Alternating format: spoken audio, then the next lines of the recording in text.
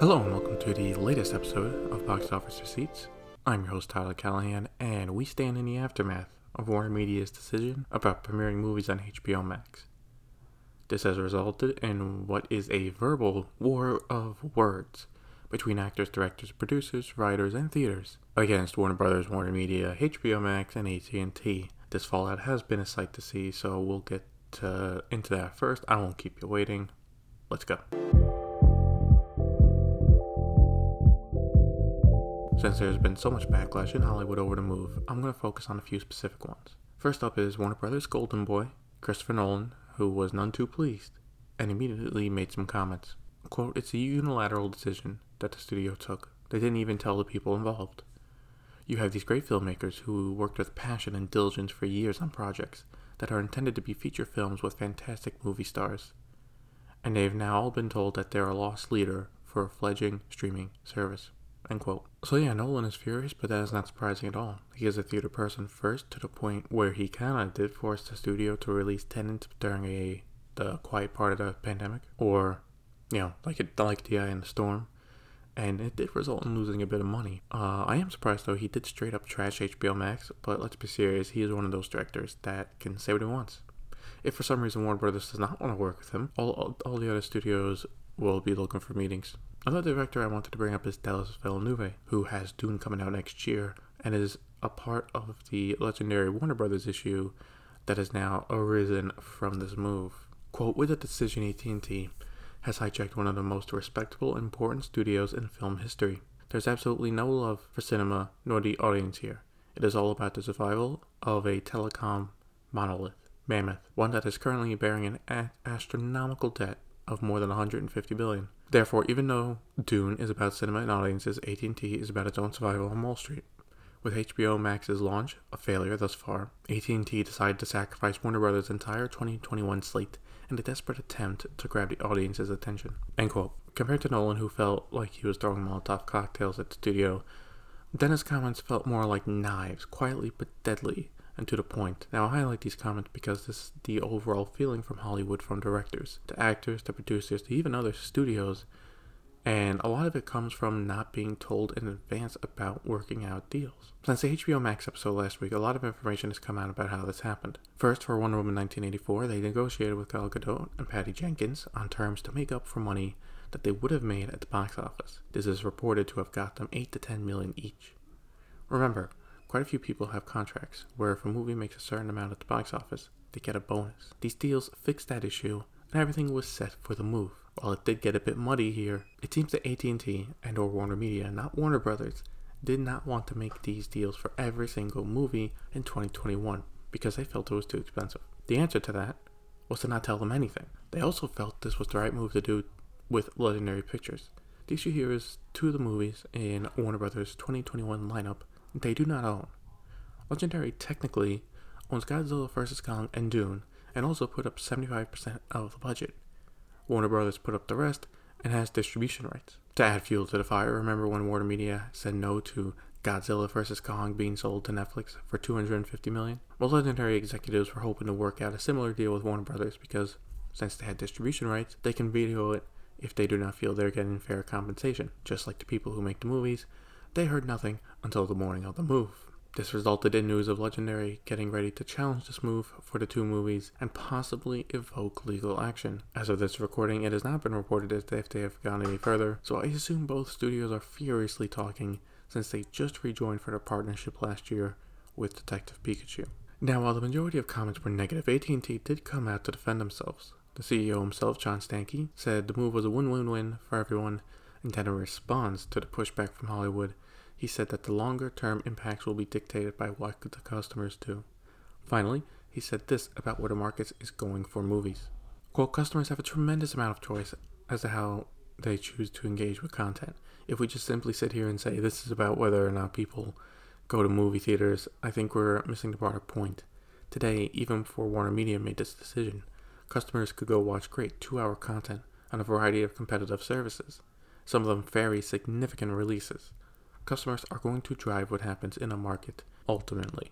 End quote. He also reported new HBO Max numbers, which is now 12.6 million, subscriptions, up from 8.6 million at the end of the third quarter. We now have a clearer number pre and post Wonder Woman 1984 release, and we'll see how much it boosts their numbers. NBC Universal CEO Jeff Shell also had comments about the movie industry without directly talking about the latest news, saying, quote, "Theatrical is a critical part of the movie business. What makes movies is their event, and what makes an event is that you actually get in your car, drive somewhere, and watch something on a big screen with great sound, the way that directors and filmmakers had meant for us to see properly."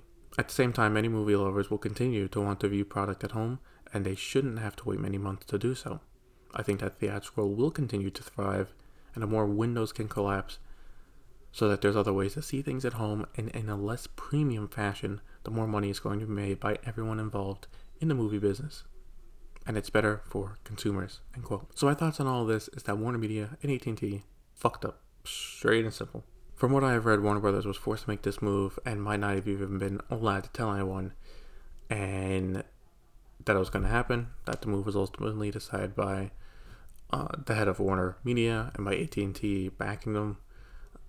They not only did not care about the repercussion of the move, but with everything that has come out since, it looks like less a genius idea and more like a desperate play. Right now, I think they stick with the plan and they will not back down, because it will look even worse if they roll it back. You just promised your customers all this. I also think they will keep Godzilla vs. Kong and Dune as well, though I expect them to be paying a lot more compensation to Legendary. Right now, they are the only ones that can threaten to pull their movies. The rest, while directors and actors can complain, all they can do is threaten future work, which could happen. Now, I am not saying that everyone will leave Warner Brothers and that they can't find people to work. They will. It's Hollywood. However, I will not be surprised if top people like Nolan start looking elsewhere to get their movies made. So on paper, Warner Brothers will be fine.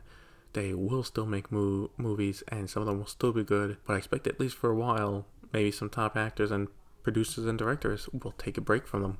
Especially if other studios are offering deals, and why would you not? As long as other studios are upfront about the distribution deal and honor it, people would accept it no problem. Overall, this has been a complete dumpster fire for them. I think other studios are looking at this with huge smiles. But wait, there's more.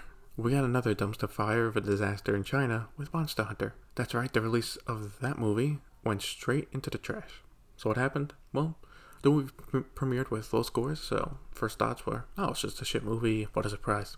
But then it turned out that people were insulted by a line in the film, and it grew from there. The line is only 10 seconds long, but a character asks someone what kind of knees are his, and he responds with Chinese. While that is bad writing, Chinese audiences found it a reference to an old racist rhyme, Chinese, Japanese, dirty knees. To make matters worse, it looks like whoever did the translation changed the Mandarin syllables to read a bit different from what was being said in English. This meant if the person reviewing the film did not understand English, they were not able to put two and two together. The outrage grew fast, and by Friday night, theaters started pulling the movie and offering refunds. By Sunday night, it finished the weekend with only $4.8 million. Right now, the studios, directors, and stars have offered their apologies, and a new version of the film, with the line removed, has been made for a release worldwide, though right now that version is not being allowed in China. When I first heard the story, I thought, wow, how could I have gotten through approval? But if the translation team did try to hide it, then that's a dirty move to sneak it through. But I'm also thinking, why is that also in the script?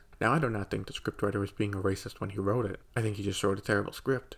But still, it's very bad. Now, I do not think, who I think this will affect the most is Tencent, whose studio helped produce the film. While the rest of the people can move on to other projects, Tencent has to be careful now and make sure they do not upset their number one and what really is the majority of their customer base with China. For Sony, this is a bit of a fuck up as well, because really China was looking to be their main source of box office income for this movie, and that's gone. Yeah, it's released in America and some parts of Europe soon, but at this point in the pandemic, how much is it really going to get them? Probably not much. Taking a look at other movies in development, Deadline is exclusively reporting that Oscar Isaac will play the role of Solid Snake for the live-action Metal Gear Solid movie that has been in development for a while now.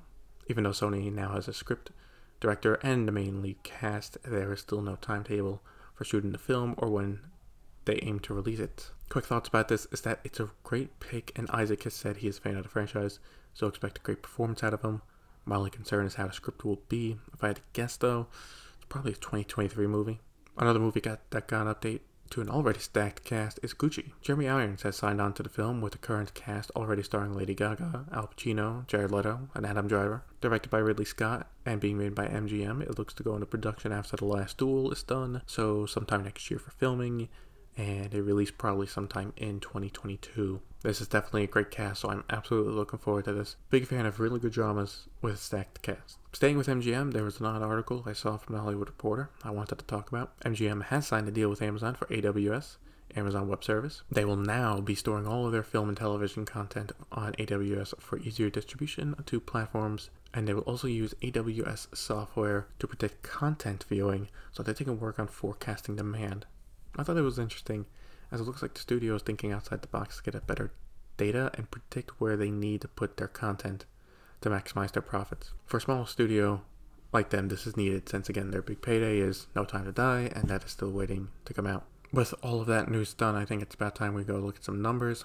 After a few weeks at the box office, The Croods 2 has died down, just like the rest of the movies out there. They did stay in first place, though, with $3 million for a total now of $24.2 million.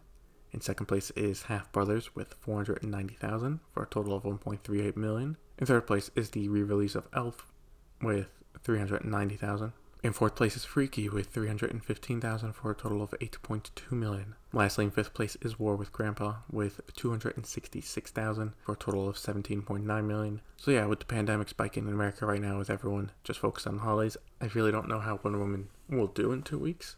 I would think around $10 million, but The Croods 2 did a lot more than I expected, so who knows. For China, they are starting to get a string of new releases. Opening in first place is Bath Buddy with $28.1 million. In second place was The End of Endless Love with $11 million. In third place was The Croods: A New Age with $6.4 million, for a total now of $46.5 million.